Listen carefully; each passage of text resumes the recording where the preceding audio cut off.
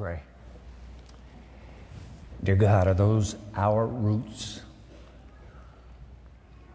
What do we do with that? New generation, new millennium, what do we do with it? We can't just sit here. We cannot. So, dear God, in these few moments we have, compel us to respond. For the glory and honor of our Lord Jesus, we pray in His name. Amen. You know what I find so stunning, so amazing, is how activist these young pioneers were. I mean, this is the Pioneer Memorial Church. This is a memorial to them. But how activist they were. And I think we probably need to disabuse ourselves of this notion that they were just a bunch of old fuddy-duddies who sat around munching graham crackers and reading the Bible while they sipped their herbal tea. They were not only activists, they were social activists. Social activists. Now, it's true they didn't have Martin Luther King Jr.'s voice to stir up their moral consciences, but I remind you, they had the bombshell of a book called Uncle Tom's Cabin, written by Harriet Beecher Stowe, and she took the national sickness called slavery and dumped it into the heart of American social consciousness, social conversation. Yeah, you're right. They couldn't go online and pull down the YouTube of Ferguson being set on fire by rioters over the shooting death of Michael Brown. They couldn't go onto the YouTube and find Eric Gardner in the chokehold that killed him. But they were witnesses. They stood on street corners. They knew about lynchings of runaway slaves, whether the lynching is on that street corner or under a nearby tree. They saw. They knew. They had grown up in a nation united in slavery, but a nation now divided by slavery. Those young pioneers, God bless them, had a social consciousness so that when they saw human beings sold as chattel and cattle, they knew it was wrong. Something must be done. So they acted. I mean, did you just catch the stance Joseph Bates took? That is a phenomenal statement. That's out of his little autobiography. I'm going to put the words back on the screen because we need to savor this a moment. These are our roots. Take a look. Joseph Bates. About the close of 1831 and commencement of 1832, anti-slavery societies began to be organized again in the United States, advocating immediate emancipation. I then began to feel the importance of taking a decided stand on the side of the oppressed. Take note, on the side of the oppressed is where you stand. My labor in the cause of temperance had caused a pretty thorough sifting of my friends, and I felt that I had no more friends that I wished to part with, but duty was clear that I could not be a consistent Christian if I stood on the side of the oppressor, for God was not there. Neither could I claim His promise if I stood on neutral ground. Hence, my only alternative was to plead for the slave, and thus I decided, end quote. No milk toast here, no wallflower. And this advocate, an activist for justice, Joseph Bates, of all people. In fact, he turned out to be one of the founders of the Fair Haven, that would be Massachusetts, Fair Haven Anti-Slavery Society. He's the hero of our story today. Let me put the title up for you as we move into this new series, Stories in the Rearview Mirror. We're looking back so we know how to go forward. There are times when you have to. This is one of those times. Title of this teaching today, Why I Believe in the 1,000-Man March After Ferguson. Let's talk about the hero of the story, Joseph Bates. He was quite a character. And it's true, that boy lived just a stone's throw away from the Atlantic, and so when he sucked in that ocean brine, it just was birthed in his soul. I got to be a sailor when I grow up. I mean, New Bedford is just down the road. Did you ever read Herman Melville's Moby Dick? I think most of us probably have, right? New Bedford is the town, the land town where the drama takes place. His father said, "You're not going." But you heard it a moment ago, by the age of 15, that dream is just bursting out of his chest. I got to be a captain of my own ship someday. So he signed up as a cabin boy. Hated it when he got over. About drowned. And then that Liverpool incident, second voyage. Do you know I learned just this week? I didn't know this. But the War of 1812, so hated was the Royal Navy's practice of impressment. That's just ganging you onto a ship. That America went to war with the British Empire. We will fight you. You cannot do this. He comes out of that 5 years later to the day. But he's so bitten by the bug that between 1818 and 1828, he will make 10 more voyages. And guess what? True to his dream, he's advancing. Second mate, first mate, captain, and eventually, the boyhood dream, owner of his own ship and captain. Along the way, he married his childhood sweetheart, Prudence Nye. Children are conceived every time Daddy comes back to port. You know how it goes. Prudy,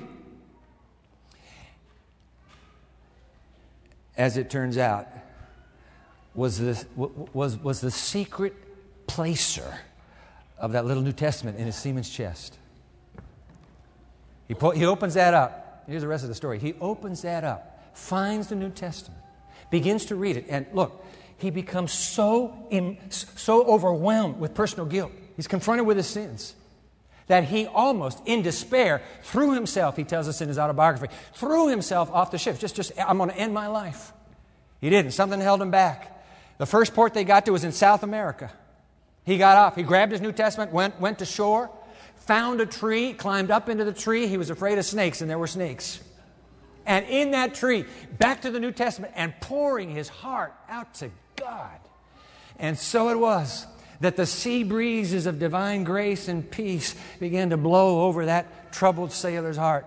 And he later wrote in his autobiography, I'll put his words on the screen for you, you see it there, my tongue, as that new fresh wind blew, my tongue was loose to praise God. All doubts and darkness respecting my conversion and acceptance with God, passed away like the morning dew. And I love this, and peace like a river.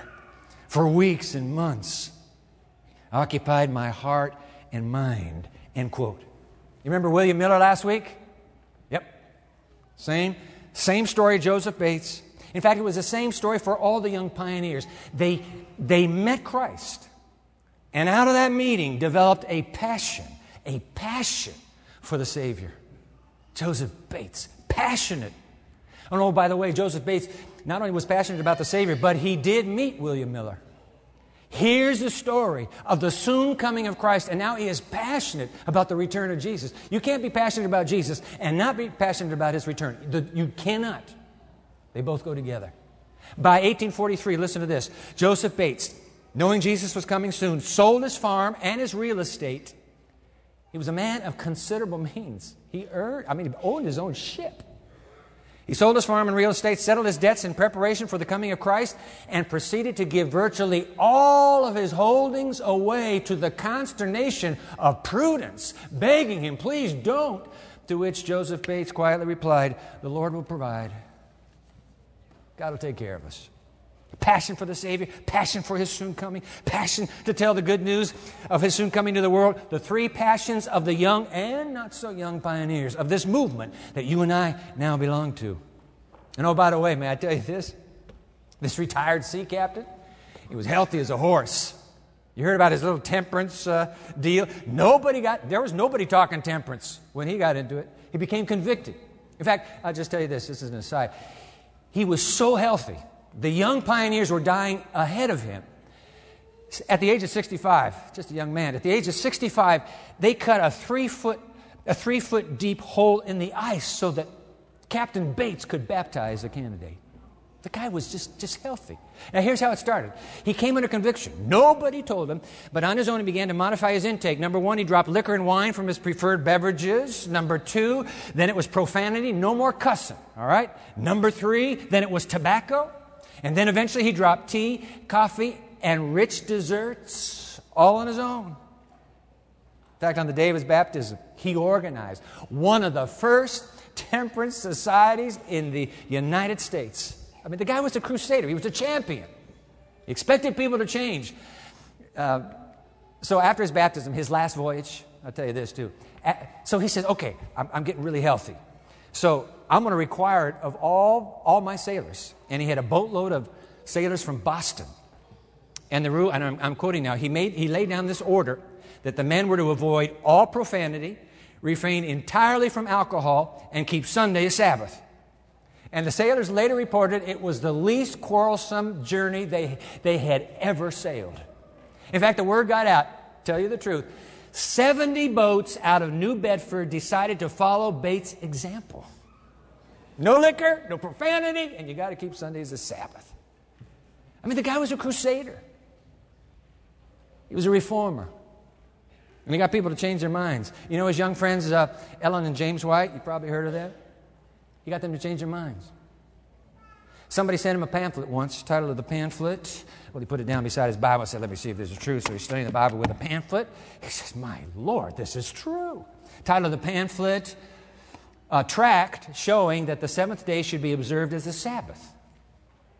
So convinced is Captain Bates that this is the gospel truth that he decides to write his own little booklet, a 48-pager. Title of his booklet, The Seventh Day Sabbath, A Perpetual Sign. James and Ellen read both the pamphlet and the little book, pulled out their Bibles, King James English, and compared the text and came to the same conviction themselves that the Sabbath, a gift to the human race in the Garden of Eden, was never removed as a gift and would remain God's gift to the human race to the garden in the new earth forever and ever. And as they say, the rest is history. But history, incidentally, that has taken on racial inequality and racial divide head on. So I'm reading Melody Mason's new book. I've been telling everybody about this book, so allow me to do the same to you. This young woman just came out with this book this last year. Came back from the holiday, and the book was sitting on my desk. I'm in my second time reading it through now. I am so moved. It has radically changed my own prayer life. And I'm saying, go on to Amazon.com, please, $9.99, you can have the book. But I don't sell books on Sabbath, so. Melody Mason. And by the way, I'll just insert this. It's the best book I have read by anybody within my community of faith dealing with the subject of prayer. I challenge you to find a better book. Title of the book, by the way, I haven't even given you the title, Daring to Ask for More. So anyway, I'm reading this book, and I discovered that in 1865, listen to this. 1865. By now, this little movement out of the fractured Millerite movement, this movement of young pioneers, has become the Seventh-day Adventist Church. 1865. Oh, by the way, the founders of the Seventh-day Adventist Church, history is absolutely clear. There were three: Joseph Bates, James, Ellen White. So this little movement built on the three passions: a passion for Jesus, the Savior, a passion for His soon coming, and a passion to get the word out. This little movement, 1865, January, the General Conference Committee convenes, and they vote to set aside specific days for prayer and fasting throughout 1865. And James White, who's editor of the Review and Herald, which was the church magazine at that time, still is, James White began to record, because the word went out, he began to record the responses of people who are fasting and praying on these designated dates. They were given the dates. And by the way, you need to know that in January of 1865, the General Conference Committee designated topics for fasting and prayer, one of which was that God would somehow bring to cessation the bloody American Civil War raging around them. They started fasting and praying. You want to talk about social activism blended with spiritual activism? And so the church prayed. And by the way, as it turns out, the Civil War ended in the spring of that year. The social consciousness and moral activism of this fledgling new movement concerning racial equality and equity are worth knowing, which is hardly to suggest, now listen, hardly to suggest that my church has not struggled over race relations and how best to live and minister and reflect Christ's self-sacrificing love between blacks and whites. We're having a tough time. Particularly the church in this post-slavery society, 1865 until today. Speaking of slavery, in that little tiny letter, it's the only exclusively letter in the New Testament. in that little letter that Paul wrote, a prisoner in Rome at the time, he wrote to a slave owner named Philemon. The Greek is Philemon, but we'll say Philemon. He writes this letter to him. Not a word about a single doctrine, but an earnest, a Christian treatise on love and tact. In that little letter, there's guiding counsel for the movement in the third millennium. I want to take you to it. So, can you find Philemon? If you can find the book of Hebrews, it's the one page just before Hebrews. It doesn't have chapters, it's just a few verses. Philemon, go to Philemon. Grab the Pew Bible if you don't have your own Bible. It's page 803 in the Pew Bible. Now, Paul is writing to a Christian slave owner named Philemon about his runaway slave Onesimus. And Philemon is angry. He's lost a valuable runaway slave. Turns out Onesimus fled to Rome. He knew Paul was in Rome. Maybe he didn't know Paul was in prison. But Onesimus and Paul connect. Paul leads Onesimus to Jesus. He's become a follower of Christ. And now Paul is sending him back to his master. Watch this. Philemon, let's pick it up, verse 12. I am sending him, Paul writes, who is my very heart, back to you.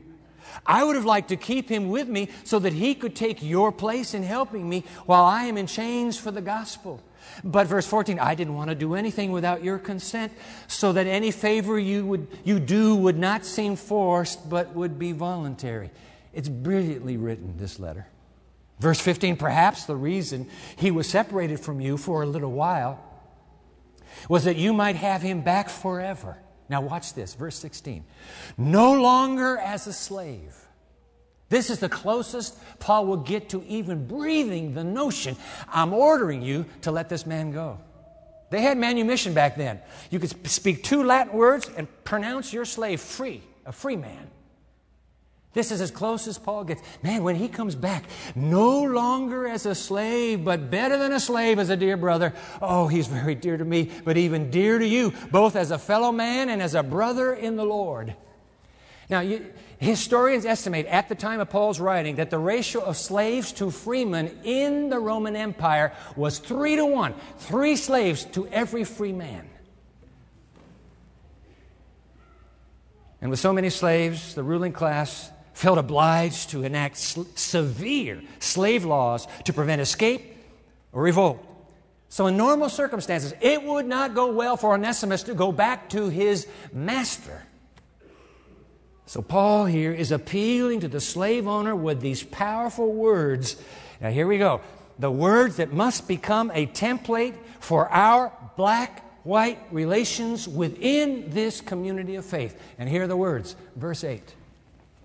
Verse 8. Therefore, although in Christ I could be bold and order you to do what you ought to do, yet, verse 9, I prefer to appeal to you on the basis of love. Let me put that sentence up, isolated on the screen for you.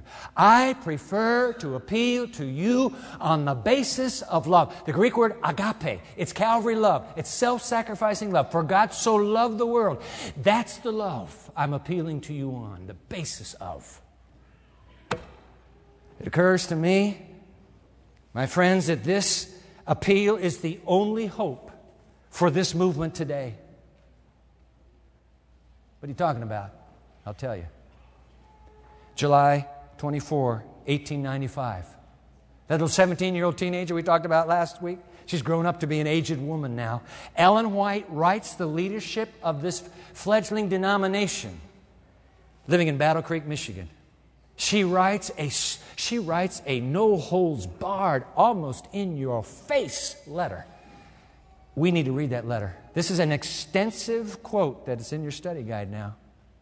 Extensive, but I needed you to have this much of that letter. Let's begin reading the letter, somewhere in the middle. In the past, she writes, some attempts have been made to present the truth to the colored people. It's the language of the 19th century. Colored people. We don't use that today. In the past, some attempts have been made to present the truth to the colored people, but those among the white people who claim to believe the truth have wanted to build a high partition. Get that word. A high partition between themselves and the colored race. We have one Savior. Jot that down. One Savior who died for the black man as well as for the white. Those who possess the Spirit of Christ will have pity and love for all who know not the precious Savior. They will labor at the utmost of their ability to wipe away the reproach of ignorance from white and black alike. End quote. Hit the pause button right there. Now, I need to be candid with you. And I need you to hear the heart more than the lips. Could it be that we are still building a high partition in this movement of faith? In a nation where the racial chasm is widening. Look, if the events of Ferguson and Staten Island and Phoenix and L.A. and Benton Harbor tell us anything, the chasm is growing. In a nation like this, do separate conferences and separate congregations demonstrate this Bible appeal on the basis of self-sacrificing love? Oh, it's true. Accommodations were made after the abolition of slavery for judicatory division. That means dividing the church up in organization on the basis of race, ostensibly to allow black leadership to flourish without overweening, overpowering superintendence by white leadership. But those are old stories now.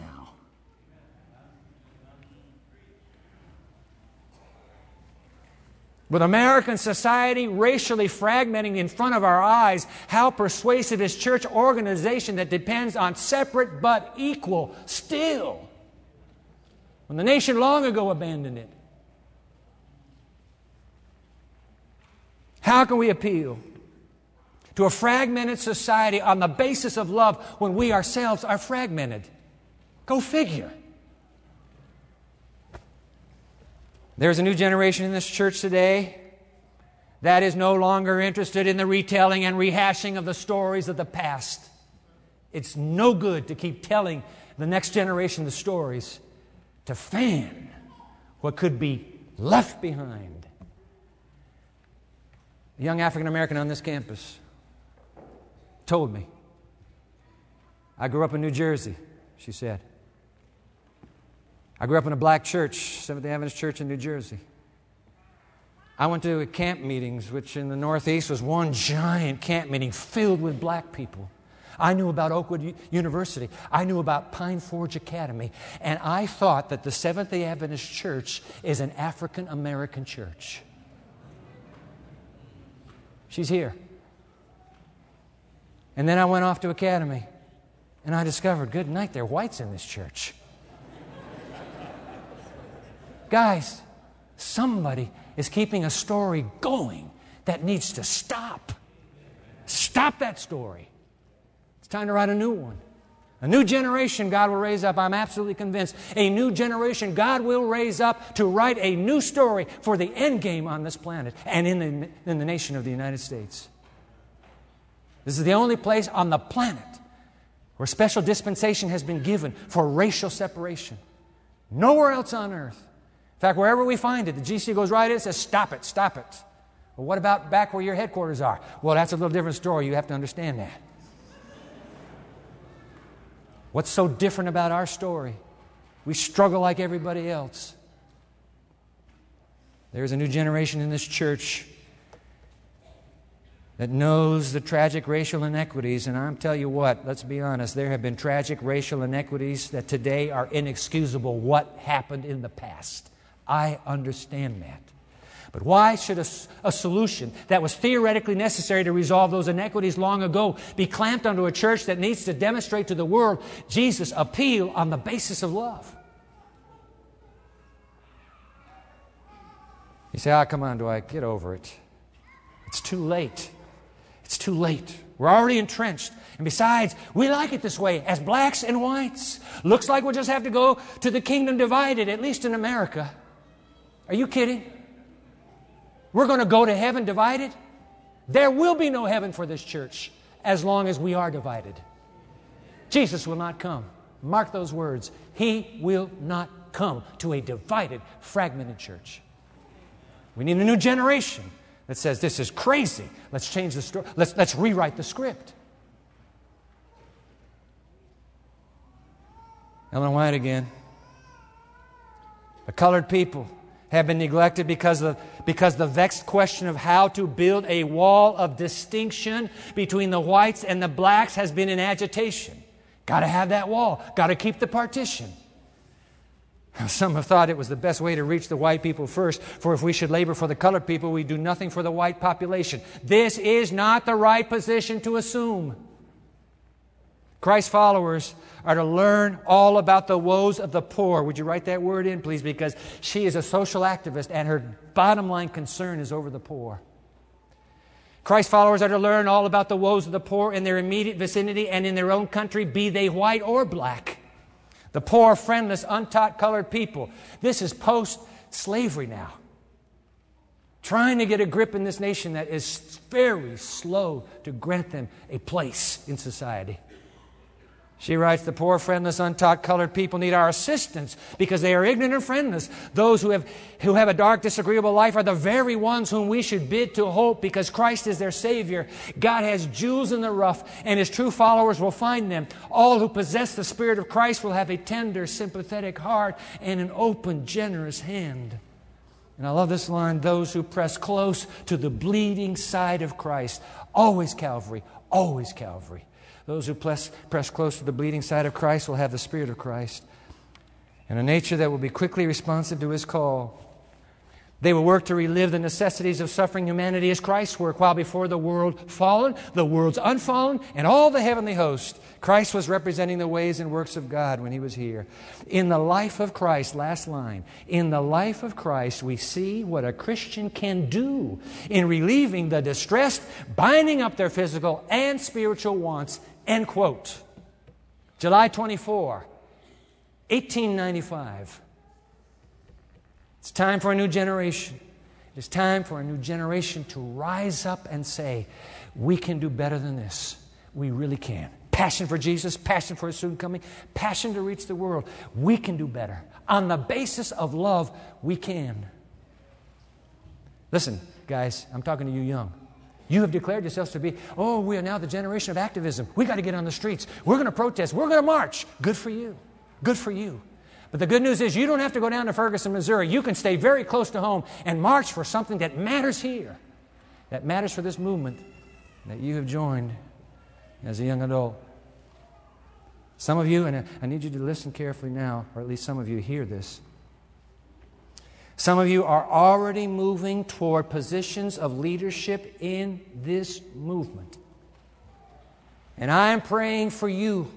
I don't know who you are. You don't even know who you are. But God has marked you. God has said, that girl, that boy, that's the leader I need. I pray that you will have the moral courage, missing perhaps in those of us who are older and who would much rather maintain the status quo than take on the terribly complicated task for rebuilding the church in America until she reflects her Lord and Savior's appeal on the basis of self-sacrificing love. We're afraid to touch it. You are not. We need a new generation of reformers. We need a new generation of activists in the Seventh-day Adventist Church. And that's why you were born. That's why you're here. The legacy of leadership is yours. Oh, those words of Ellen White, I read them a moment ago. Put them on the screen again, please. Those who press close to the bleeding side of Christ will have the Spirit of Christ and a nature that will be quickly responsive to His call. God is calling you as a young leader. He is calling you. Be responsive to that call. Only as we draw near to the cross will we find the moral courage to stand alone if we must, but stand we shall. By the way, it's not only the church that needs you. Society really does need you. That's why I need to invite you today to join Pastor Torres Montgomery, our young African-American pastor who's on our staff here. He's pastoring our campus church. We have a campus church, the Pioneer Campus in Benton Harbor. It's called Harbor of Hope. He's the pastor of it. He has planned with the city fathers for Martin Luther King Day a 1,000-man march. That would be this Monday. You can see the posters that have been around. I said, hey, Torres, come on. Give me a one-sentence synopsis of what this march stands for. These are his words. Put it on the screen, please. The purpose of this march is to honor the legacy of Dr. Martin Luther King Jr. by raising awareness of deeper issues connected with recent events in our country and arouse concerned citizens to take personal action to make a difference in the Fergusons near us. Benton Harbor is a Ferguson near us. He pastors in the inner city, lives in the inner city. What are the issues? Poverty, lack of employment, fatherless homes, mass incarceration of African American males, racial profiling, dropping out of high school, social justice, social activism. And so the buses are going to be right in front of Lamson Hall, Monday afternoon, 12:30. Right in front of Lamson Hall. Excuse me. And I want you to join Pastor Torres, and I want you to join me as we ride. By the way, this is intergenerational, those buses, and they're interracial.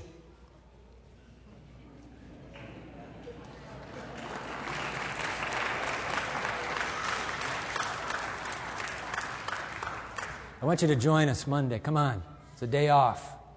Do something positive. Let's go march. Press will be there. We can take a stand. Like our young pioneers before us, we can take a stand. Martin Luther King Jr., one of the great letters on file in human archives, incarcerated in Birmingham, wrote a letter entitled Letter from a Birmingham Jail. And in that letter, I keep it on my cell phone. I have it. I just read it again this week. Quotes 20 people by memory, 20 great authors by memory. No library, nothing, no internet, nothing. He just by memory. He studied. Martin Luther King Jr., this sentence, I put it on the screen for you. Injustice anywhere is a threat to justice everywhere. We cannot sit idly by. We must become socially, spiritually active. Agitate. Ellen White again, we just read this a moment ago. Christ followers are to learn all about the woes of the poor in their immediate vicinity. That's where we're going. And in their own country, be they white or black. If you'd like to lend your voice and presence to this mission and take a stand, come and join us Monday, 12:30, in front of Lamson. Let me read it again. Philemon 8, therefore, although in Christ I could be bold and order you to do what you ought to do, yet I prefer to appeal to you on the basis of love. Amen. Pull out your Connect card, please. Because we cannot encounter a Bible teaching like this and not respond. Guests, we're always glad to have you, and on the front of the card you put your name and email address, and if for one of these responses you'll need an email address.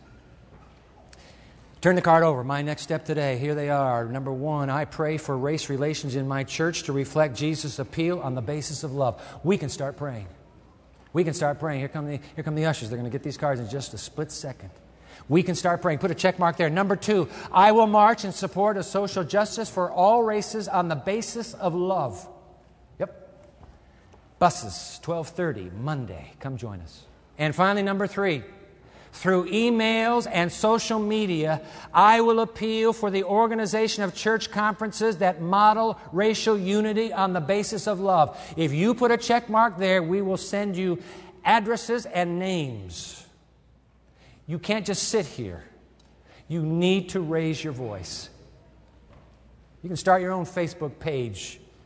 They're young like you by the thousands. I've talked to them across this nation. They're ready to go. It may take a leader from Andrews University to ignite an appeal on the basis of love. But we need your email address if you check box 3. Turn your card over. Our ushers are now going to receive our morning tithes and offerings, but I need to pray with you before they do. Oh God, this is not about us. This is not even about our pioneers, young and visionary and idealistic as they were, and which we must be. This is not even about the passions for the Savior and His soon coming and the salvation of the lost. Oh God, this is your character on the line. Why will the nation ever go to a church that is fragmented? What's the witness? How long do we live with this witness fractured itself? Oh God, we have godly leaders. Move on their hearts, I pray. Send to them young associates who also with great courage will stand for the right and raise up a unified movement at the end of time to go to earth on the basis of self-sacrificing love. Receive our offerings in Jesus' name. Amen.